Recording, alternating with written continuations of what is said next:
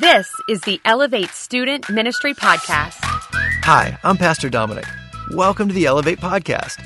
I'm crazy grateful for all of you who subscribe, share, and leave reviews. If this is your first time, welcome to the Elevate community. Like our home church Living Word, I and the Elevate leaders work as hard as we can to build an atmosphere of love to exalt Christ, make disciples, and equip the saints. It would mean the world to us if you helped us get the word out by sharing this episode on social media. If you'd like to learn more about Elevate, visit us at iloveelevate.com. Follow us on Facebook and Instagram, and subscribe to the podcast. Thank you for everything you do, which brings faith, hope, and love to the world around you.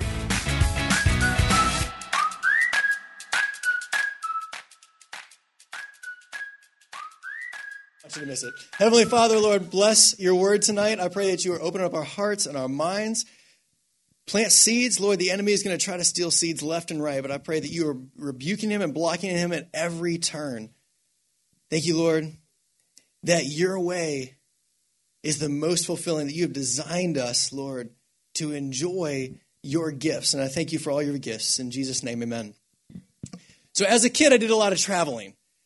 I was like 6, 7, and my dad would drive from church to church, and we lived in this travel trailer. And there was churches up in Oregon that we would visit, and I had great friends up there. And to get to those churches, we had to go through a place called Grants Pass. Has anybody in here by chance driven through Grants Pass? Let me give you an idea. Imagine mountains, windy roads, snow and ice, and no railing along the roads.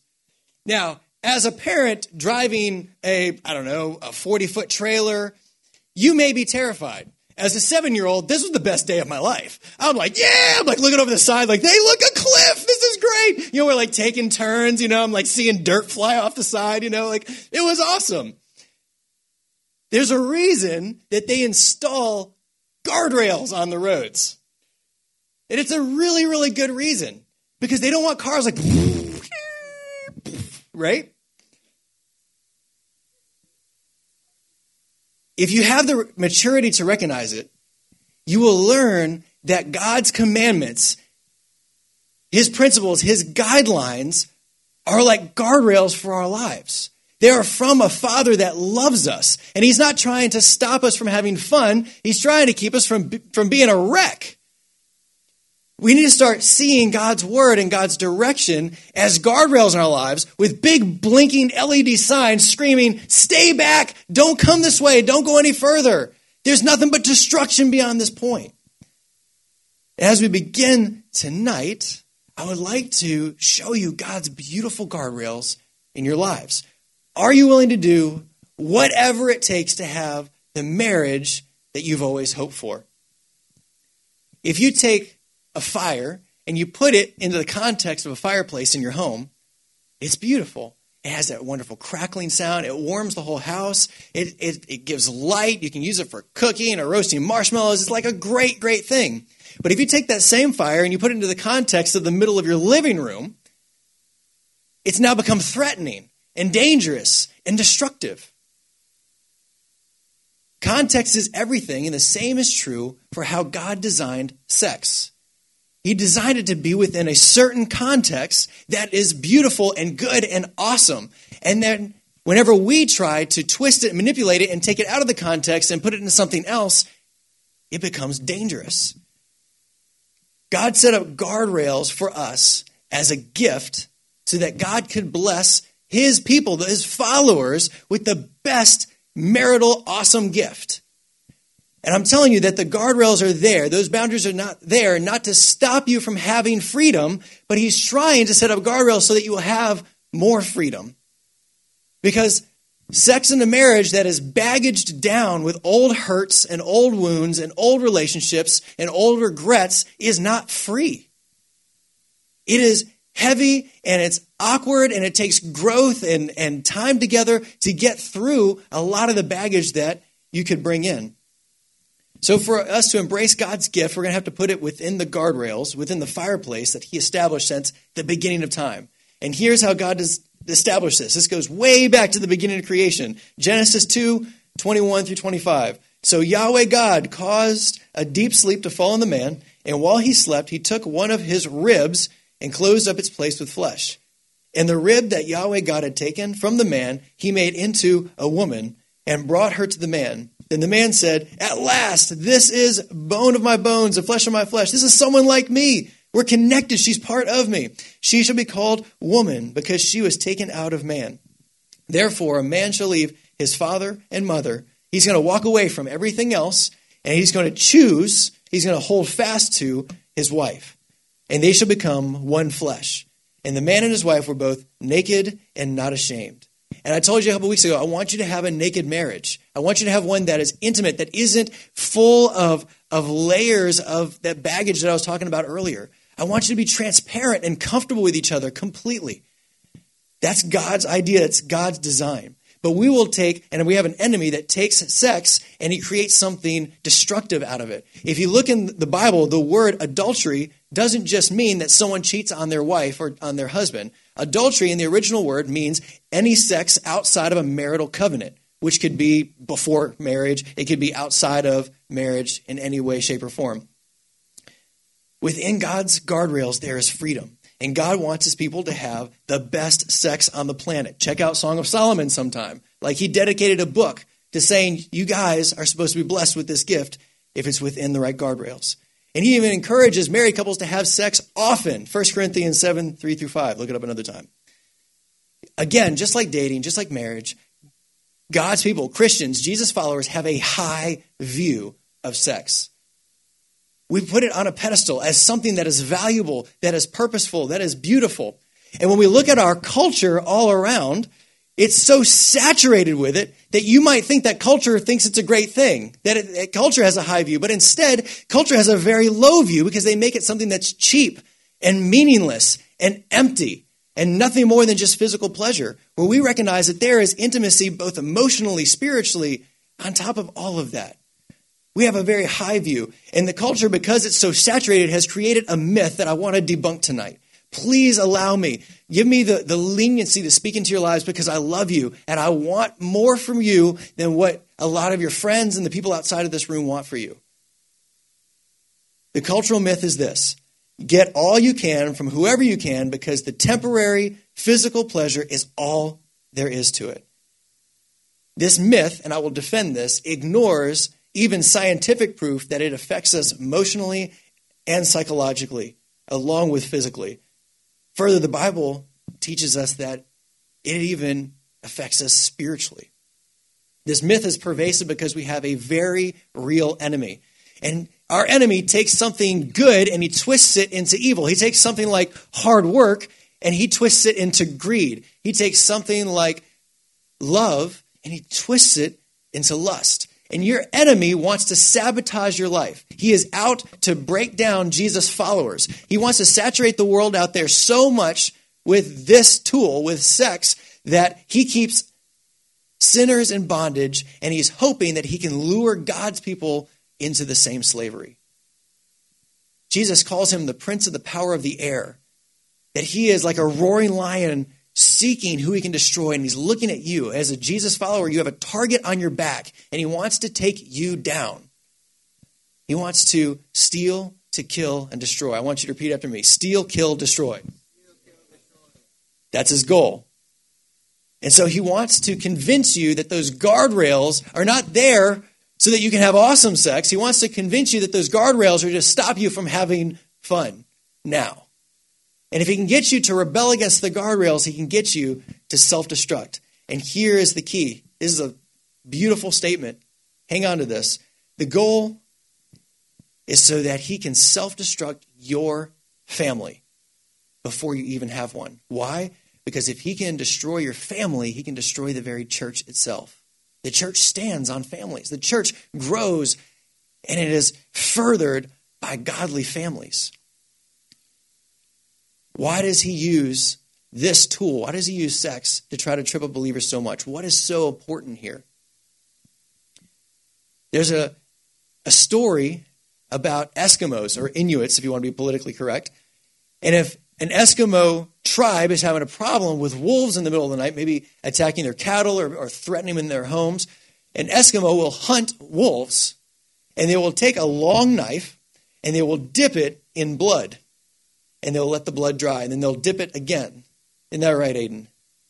And then they'll dip it a third time, and they keep letting it dry over and over and over again until there's this thick layer of blood on the knife. Then they'll take that knife, and they'll bury the bottom, the hilt, into the snow and pack it in real tight so that the blade is just sticking out, this red buoy out of the white snow. And then the Eskimo goes to bed. And in the middle of the night, that wolf comes smelling the blood. And he comes up to this scent and begins to lick the knife and lick it and lick it. And he's hung into this flavor of blood until the point that he's no longer tasting the blood on the knife, but unknown to the wolf, he's tasting his own blood as he continues to lick the blade over and over and over again through the night. And the next morning, the Eskimo comes out and he finds a dead wolf who has bled himself dry. And your enemy wants to convince you to get that first taste. Because sexual sin is just like that bloody knife. If you taste it just a little bit, you want more. Oh, this is way off my notes. But Proverbs says that there are several things that never have enough. And it's one of them is the empty grave or the woman that can't have a child. But it also says the eyes. Our eyes can never have enough. And so if he can get us to just try a little taste, he can get us into self-destructing ourselves. 1 Corinthians was designed for this analogy. 1 Corinthians 6, verse 18 through 20 says this: flee, run away, get out of there, flee from sexual immorality.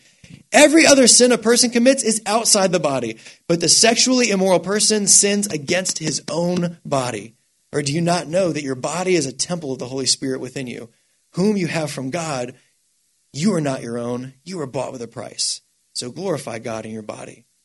Talk about sinning against your own body. Translation, it makes you sabotage yourself. Our enemy is out to steal, kill, and destroy. And I'm going to go through how does he want to steal, kill, and destroy you physically? How does he use sex? I will make it explicit for a few minutes. And if you think that this is gross from your side, I had to research it for hours. So you're welcome. I love you. So I got all this information from the CDC, a credible source. These are some of the most common STDs that are out there.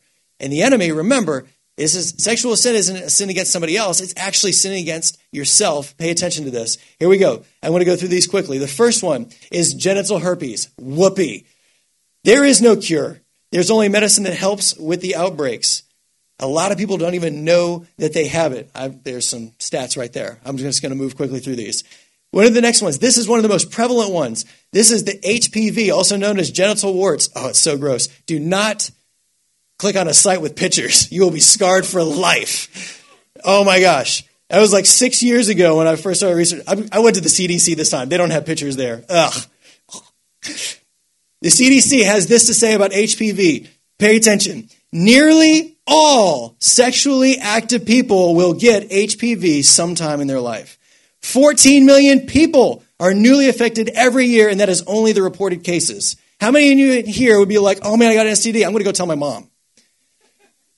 Right? Only of the reported cases, there are 14 new cases every year. COVID-19 in the United States has 11.3 million cases. There are 14 million new cases every year of this. If that doesn't shock you, worldwide, COVID-19 has 55.3 million cases. The United States alone, there is 79 million cases. Yeah, sabotaging yourself. This is nasty. Oh. So anytime that you see up here that it says skin-to-skin contact, that means that a condom does not prevent very much. That only stops fluids. So anytime there's skin-to-skin contact, it is all kinds of engagement between people. As you see here, vaginal, oral, anal, everything. You can get it. Gonorrhea. Hey, there's a cure. Whoopee. But gonorrhea cases are up 63% since 2014. Golly. Syphilis, 33,000 new cases in 2018, up 71%. Hey, congratulations. There's a cure on that one.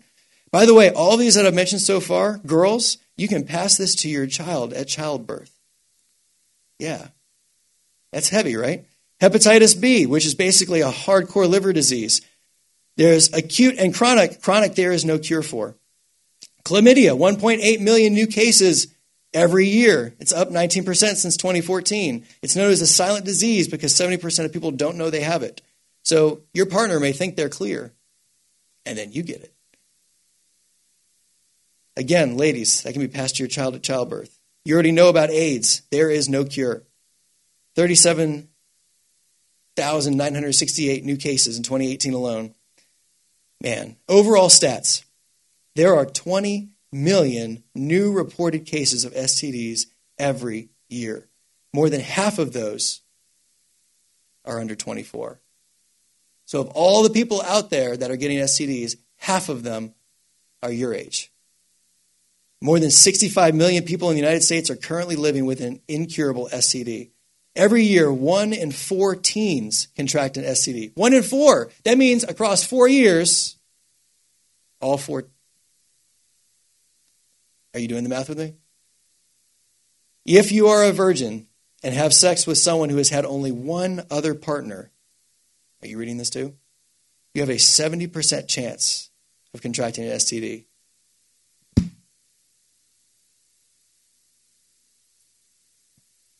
Imagine, let's get this down on an emotional level. There will be a time that most of you choose someone that you love and you want to give yourself entirely to, that you want to spend the rest of your life with, the person you want to protect most in the world. Imagine the conversation that you're going to have when things get really serious. That not only do you have to talk about, hey, I've kind of given myself away several times, but you're also having to tell them, I'm bringing something into our marriage that you're probably going to have too.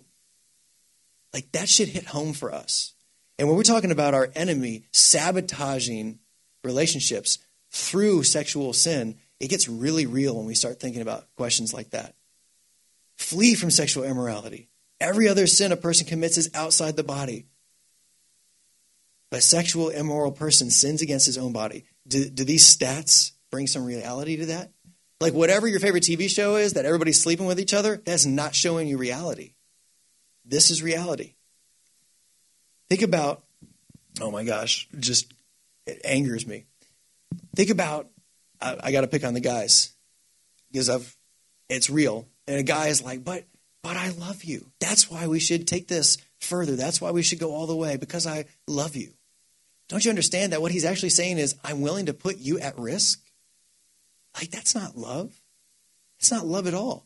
That the CDC site actually said that women's bodies are more prone to catching STDs than even men's. If he loves you, he will protect you. There's also a psychological side to sexual sin, and the enemy knows this. And you can confirm anything that I'm saying with Pat, biology teacher. We have a chemical in our brain. It's an amazing, awesome hormone that fires off in our brain. It's called the bonding hormone. It's called oxytocin. And it is given off during sexual stimulation. Now, this is really, really cool. God is so awesome. I love how he designed the human body. When it is handled God's way, on purpose, between you and one other, the person that you have chosen to be your one in the whole world for the rest of your life, this fires off over and over and over again every time you're together sexually, and it actually bonds your brains together. It tells your brain that this is your one person in the whole world. It makes them exclusive from everyone else, where they are the most attractive person. It sets them apart, where they're your one forever, according to the chemicals in your brain. Isn't that amazing that God does that? What a beautiful gift he's done for his people. But whenever this is handled, believing the myth that sex is nothing more than physical pleasure and we should get all we can with whoever we can, then what you're telling your brain is to bond with this person, and maybe a few months later bond with this person, and a couple weeks later bond with this person, and next weekend bond with this person. And what do you think happens? Your brain isn't bonding it with any one person, and it actually frustrates and turns your brain numb to being able to having the ability to bonding with one person. Do you understand? Here's the root of infidelity. Here it is inside of a person that says, the spouse that I have is not enough. I need more. Because this has been abused. Our enemy is stealing, killing, and destroying through convincing you that multiple partners is the best thing that can happen. What it's doing is sabotaging your ability to be bonded to just one. Psychiatrists have now diagnosed a syndrome called sexual anorexia. And this is where your spouse is unable to turn you on anymore because your brain is needing a multiplicity instead of just one. Like I'm not coming out of nowhere from this. I have friends my age that are struggling with this, that I have to talk to and pray with, that their marriages are on the rocks because of their past, because of what the enemy has done in them. Like I'm not just spitballing here. This is something very close to me that I want to spare you from, that I hurt for you, that I want to give you the best that I can, which is why I'm willing to tackle a really awkward subject, because I care about you guys. Think about this bonding hormone. Think about oxytocin and this multiple partner problem. If multiple partners over several months, like I laid out, can have that problem, how much more within someone who is regularly visiting pornography and looking at pornography, who's having multiple partners every night according to their brain? How much more, how much faster are we damaging our brain? Jesus understood this. Matthew 5:27-28. He said, "You have heard that it was said, you shall not commit adultery." Remember, we've redefined what adultery means. "But I say to you that everyone who looks at a woman with lustful intent has already committed adultery with her in his heart." Jesus understood this. The sin has already happened within the safety of your screen.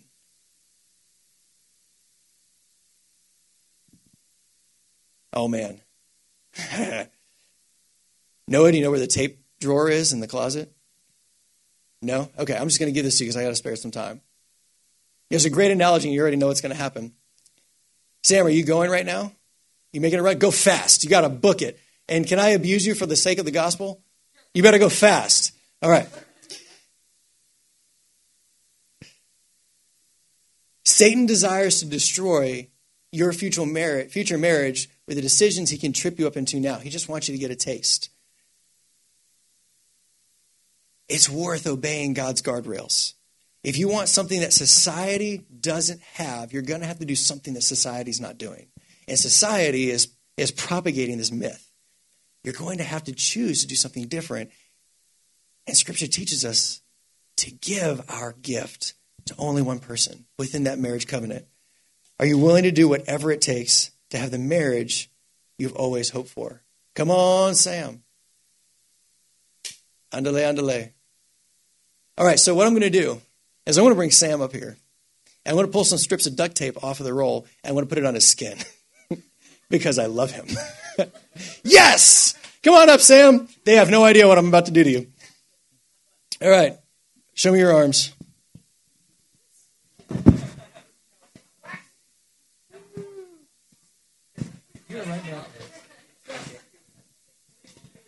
All right. The duct tape, for our online people, the duct tape represents oxytocin in your brain. And this duct tape is meant to be bonded with just one other person, right?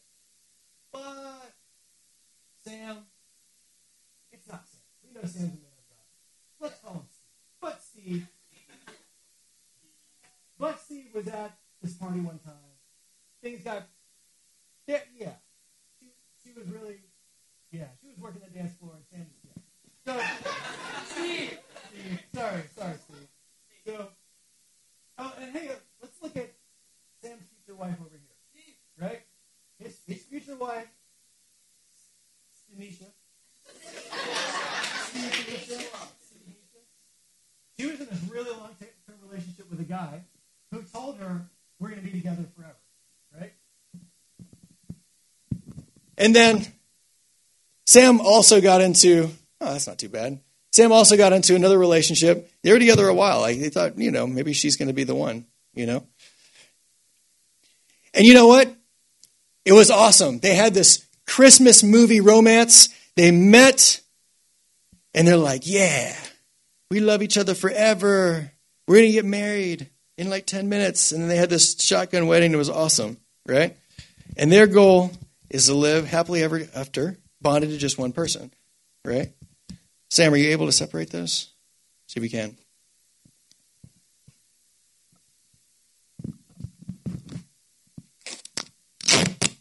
That was sticky, right? It was sticky. Yeah. But let's turn Sam back into Sam. And he has made a commitment as a young man of God, which you have, for sexual purity. And lo and behold, he has found a woman of God who also loves the Lord. No. Marilyn.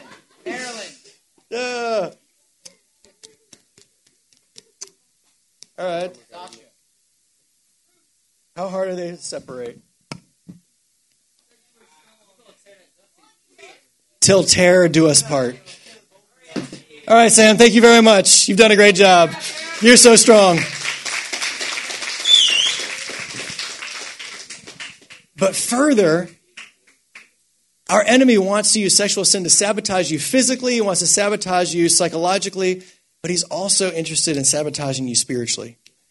My dad was awesome. I don't know if this was incredible wisdom or if he just wanted to get around the subject. Love you, Dad. But his don't have sex before marriage talk took the length of our driveway. And it went something like this. And I kid you not, he's driving, he just looks over and he goes, son, yes, Dad. If you have sex with a girl, she has control over you. You don't want a girl to have control over you. The end. Love you, Dad. You have to understand that it is no different with our very real, active, hateful enemy after you. If he can lure you into that first taste, you are handing over the leash to your enemy. When we have a God, check this out. 1 Corinthians, remember the second half of the verse? Do you not know your body is a temple of the Holy Spirit within you, whom you have from God? You are not your own. You are bought with a price. So glorify God in your body. Whenever we let him lure us into the cultural myth, we are handing our enemy the leash to have control over us when God has purchased us with a high price to set us free. Isn't that amazing? That's who our God is. There's a beautiful story, and it's actually a very difficult story in the book of Ezekiel, chapter 16. And I want to just give you sort of a synopsis, and it's meant to be a metaphor for God's people and the way that God's people have rejected and walked away from God. Please stay with me, guys. Over here. Hello. I may need a leader to sit over there. It's a beautiful story. And it opens with a baby that was abandoned at birth in the middle of a field. And it says that this baby had its umbilical cord uncut. It was still gooey from the birth issue. And this young man finds this baby screaming in a field, and he takes it home. And he takes this baby home, and he raises her, and he dresses her as a beautiful woman, and she grows up, and he gives her every good thing that she could have. And whenever she becomes of marrying age, they fell in love, and he married her. And God is relating himself as a husband to his people. And he's saying, like, I raised you, I brought you out of Egypt, I raised you up, and I've committed myself to you, and you are committed to me. But what have you done as my people? And he goes on to tell this story about how this girl got distracted by other lovers. It took the first time and the second time. And soon she ran off from her husband, and she spent her time with man after man after man after man after man. And it says that she became so filthy that men didn't even want her anymore. So that she began to start paying them money for sex because she was so low. She had defiled herself so much, and she's looking for value in other lovers. And God switches over and talks to Israel and says, look, I'm going to bring you back, whatever it takes. Even if I have to pour out my wrath against you, I'm going to bring you back because I care about you. And it closes with this beautiful sentence, and it says, I will come to you, and I will atone for all your sins. He is a God that is saying, no matter how far you've gone, I am still willing to come. And the word atone is beautiful. The word atone means to cover. You have to imagine Jesus coming up to you, a sinner, repentant, on your face. Lord, I'm sorry. I know that I'm filthy in my sin. And Jesus comes and he takes his righteousness and he covers you with his own righteousness. How beautiful of a picture is that? You see, sin always leads to spiritual infidelity between us and our God. And we will rebel against him. That's what our enemy wants us to do. He wants us to rebel against those guardrails. And it perverts our holiness and it robs us of the very freedom that God's given us. Sex in the fireplace. That marriage covenant is love making. It's beautiful. It bonds you, right? But outside that fireplace, it's destructive. But I've got good news. I absolutely 100% stand on God's word when I get to declare that there is born again virgins. There are people that have blown it, that have gone and messed up big time, who God is reaching out to say, if you'll come back to me, I will cover you. I will atone you of your sins. 1 John 1:9, if we confess our sins, he is faithful. He's that faithful husband and just to forgive our sins and to cleanse us. Thank you, Jesus, from all unrighteousness. Romans 8:1-2, there is therefore no condemnation for those who are in Christ Jesus. For the law of the Spirit of life has set you free in Christ Jesus from the law of sin and death. 2 Corinthians 5:17, absorb this. Therefore, if anyone is in Christ, he or she is a new creation. The old is past. The old is past. Behold, the new has come. Forgetting those things which are behind and straining towards what is ahead, I press on towards the goal for which Christ is calling me heavenward.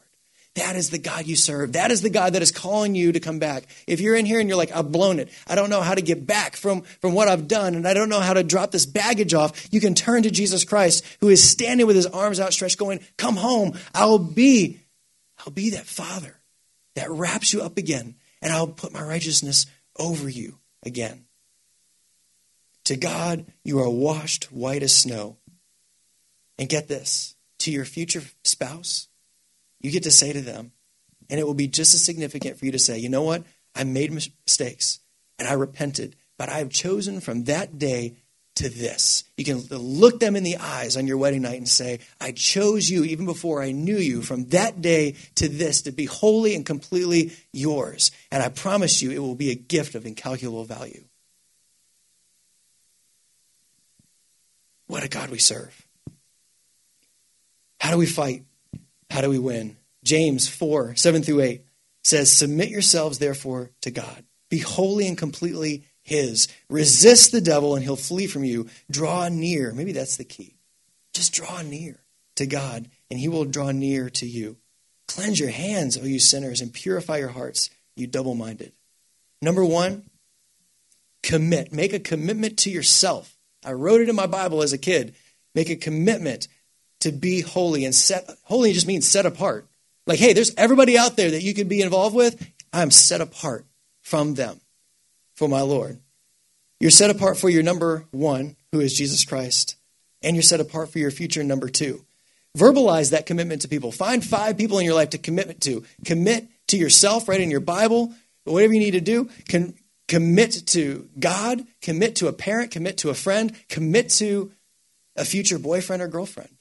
Like, this is a commitment that I've made, that I'm going to set myself apart. I'm going to be holy for whoever my future spouse is.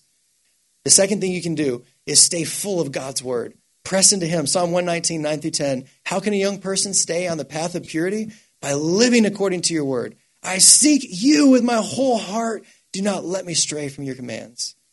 Your main motivation for sexual purity is to please your heavenly Father, not just to avoid STDs, although that's terrifying. But it's to please Lord, because absence and separation from him is far scarier than anything that we could have in our body.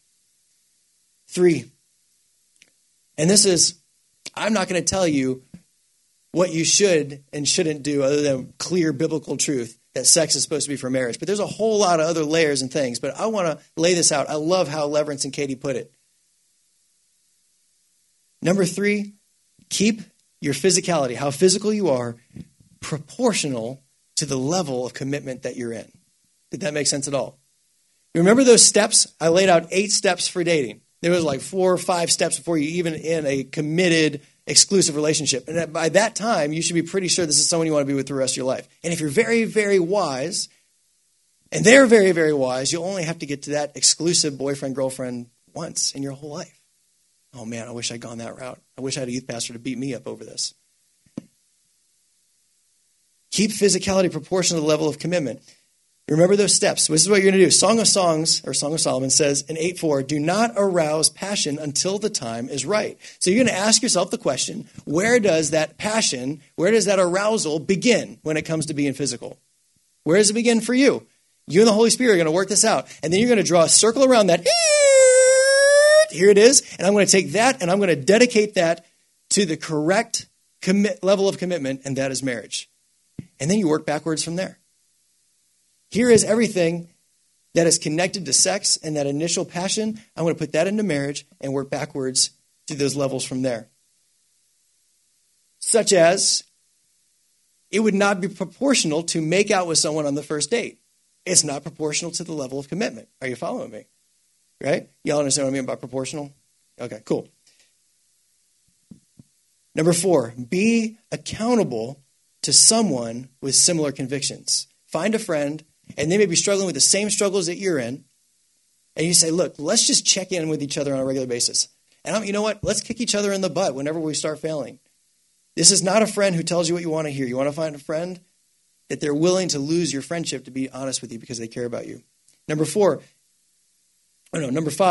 avoid people, places, and media, that is, places of temptation. You don't climb into the back seat of a car with somebody. Like, that is a place of temptation. So you avoid those kind of places. You avoid the kind of people that are going to lure you into that are going to constantly make humor and push that kind of stuff. The people that are always talking about their latest escapades in the locker room, like, those are the people you kind of avoid because you're trying to avoid that temptation. Avoiding that temptation is media. Oh my gosh. PG-13 movies are saturated in sex. Like, come on, guys. You just want to go watch superheroes beat each other up. Like, that's it. Avoid media that is sexually tempting. Like, if it has nudity in it, get it out. You don't need to watch that. It really isn't adding that much value to your life anyway. Put your effort and time into something that's going to add value to you. Number 6, and the last one, have a plan. Decide now who you will be in moments of pressure later. If you struggle with pornography, decide now how you're going to act the next time you're tempted. If you are drawn to having sex with your girlfriend or boyfriend, decide now who you're going to be then. Decide now how you're going to be whenever you're cornered by someone in a place that you probably weren't supposed to be to begin with. What's good news is 1 Corinthians 10:13 says that God will always make a way of escape.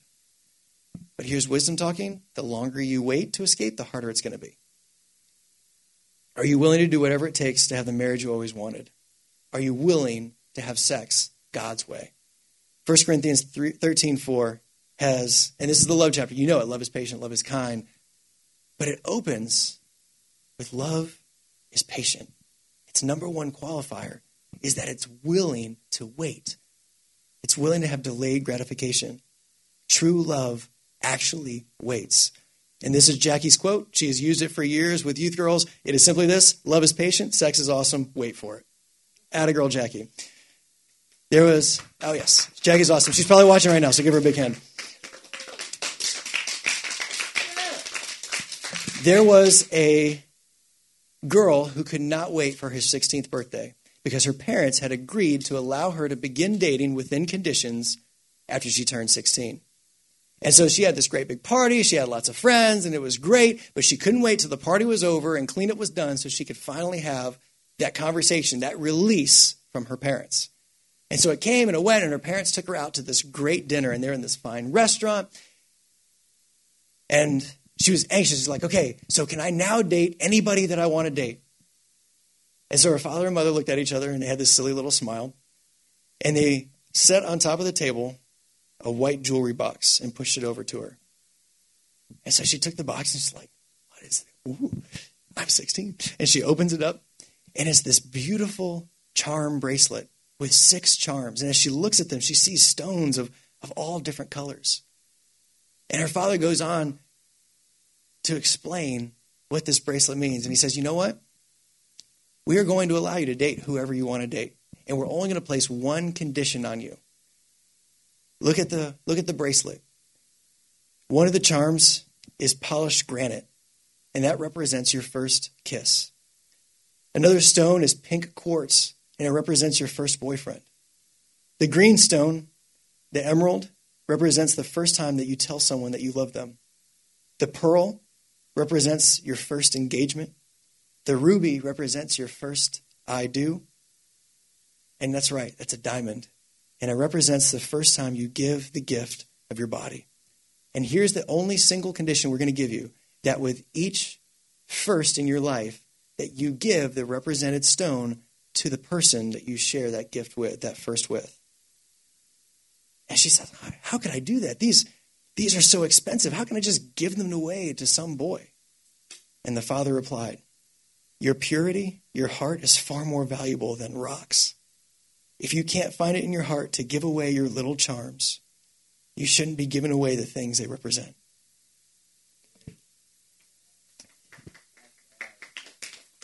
But the story continues. I want to read it for you. I know we're running over time a little bit. Bear with me for just a couple minutes. This is her story. A few weeks after that night, I was hanging out with my friends at the beach. Chad wouldn't swim. Because I wouldn't swim. I was more interested in reading than getting caked with sand, and he was more interested in sitting with me than swimming with his buddies. He was sweet, he was cute, and he tried to kiss me.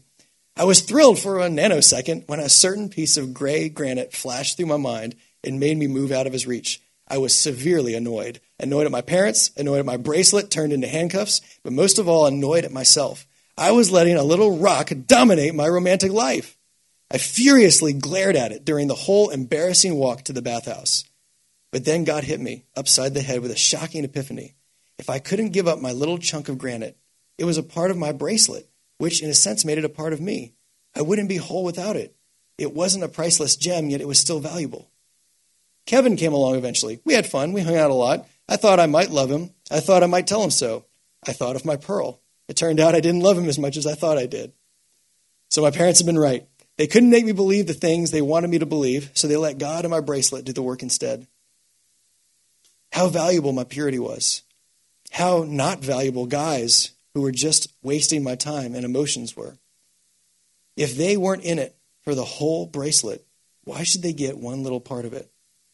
Nate, he thought my bracelet was awesome, so he never tried to push anything, but he asked me to marry him. I never knew that so many years of torture could amount to so much happiness. I thought it'd be silly. I thought it was overrated, but now I'd never been more glad of anything in my life. As I gave my husband the charm bracelet in its entirety, I wondered why I had found it so hard to hang on to those little rocks when it was so amazing to give them all to the man I truly loved. But it didn't end there.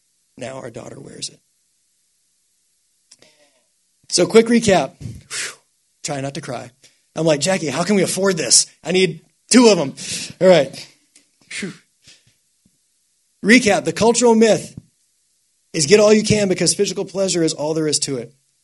The second is that Satan uses sexual sin to get believers to sabotage themselves physically, psychologically, and spiritually. The third is that those who honor God with their bodies and wait to be married have the best sex. Those who have sinned in this area can become born-again virgins. Thank you, Jesus. Fight this to win. Find an accountability partner. And lastly, quote Jackie, love is patient, sex is awesome, wait for it. So here's my 3 challenges. 1, get rid of any sexual temptations in your life. Break up with that girlfriend, boyfriend. Throw out the phone. If you have to put it in the living room at night, whatever you got to do, get it out of your life. Flee from temptation and do it tonight. The second I want you to do is decide on your physical boundaries now. Make a map of your body. Figure it out. Who are you going to be? What are your values? And be able to communicate those to somebody. And third, focus more on Jesus than romance. He's the one that's going to be with you before a spouse and be with you after a spouse and be with him in eternity. He is worth a total and complete pursuit with your life. He's your number one. Heavenly Father, thank you, Lord, for a gracious Elevate that gave me 7 extra minutes. Lord, I pray that you will anoint them, empower them, give them discipline. Lord, I pray that every one of them has the marriage that you intended for them because you planted seeds in their hearts tonight that may frustrate them now, but it will be so beautiful, Lord, to have the marriage they've always hoped for. Bless them, Lord. In Jesus' holy and precious name, amen. Okay, y'all, that was amazing. Amazing. Okay. I don't need to recap anything because the whole thing was awesome. Thank Mr. Leverance and Miss Katie. couple with tons of wisdom. I just want to encourage you guys, y'all are surrounded by godly couples that have amazing marriages. And so find those people, seek those people out, let them feed into you. It's not because any of them are perfect. It's because they have been through what you're going through. So use all the boundaries that Dom said, find the right friends, and remember that the right person will not make you do anything that you're not supposed to. Anything that is against God. Yes? Agree? Love y'all. Y'all did awesome tonight. We're going to pray one more time, super quick. Lord, thank you for this night. Lord, I pray that you'll bless every student here, God. And I just pray, God, that you will give them the wisdom, God, and the want to create the boundaries, God, that you would have for them. We love you. We honor you. In Jesus' name, amen. Thank you for listening. Episodes are recorded every Wednesday at Elevate Student Ministry. All students, 7th through 12th grades, are welcome.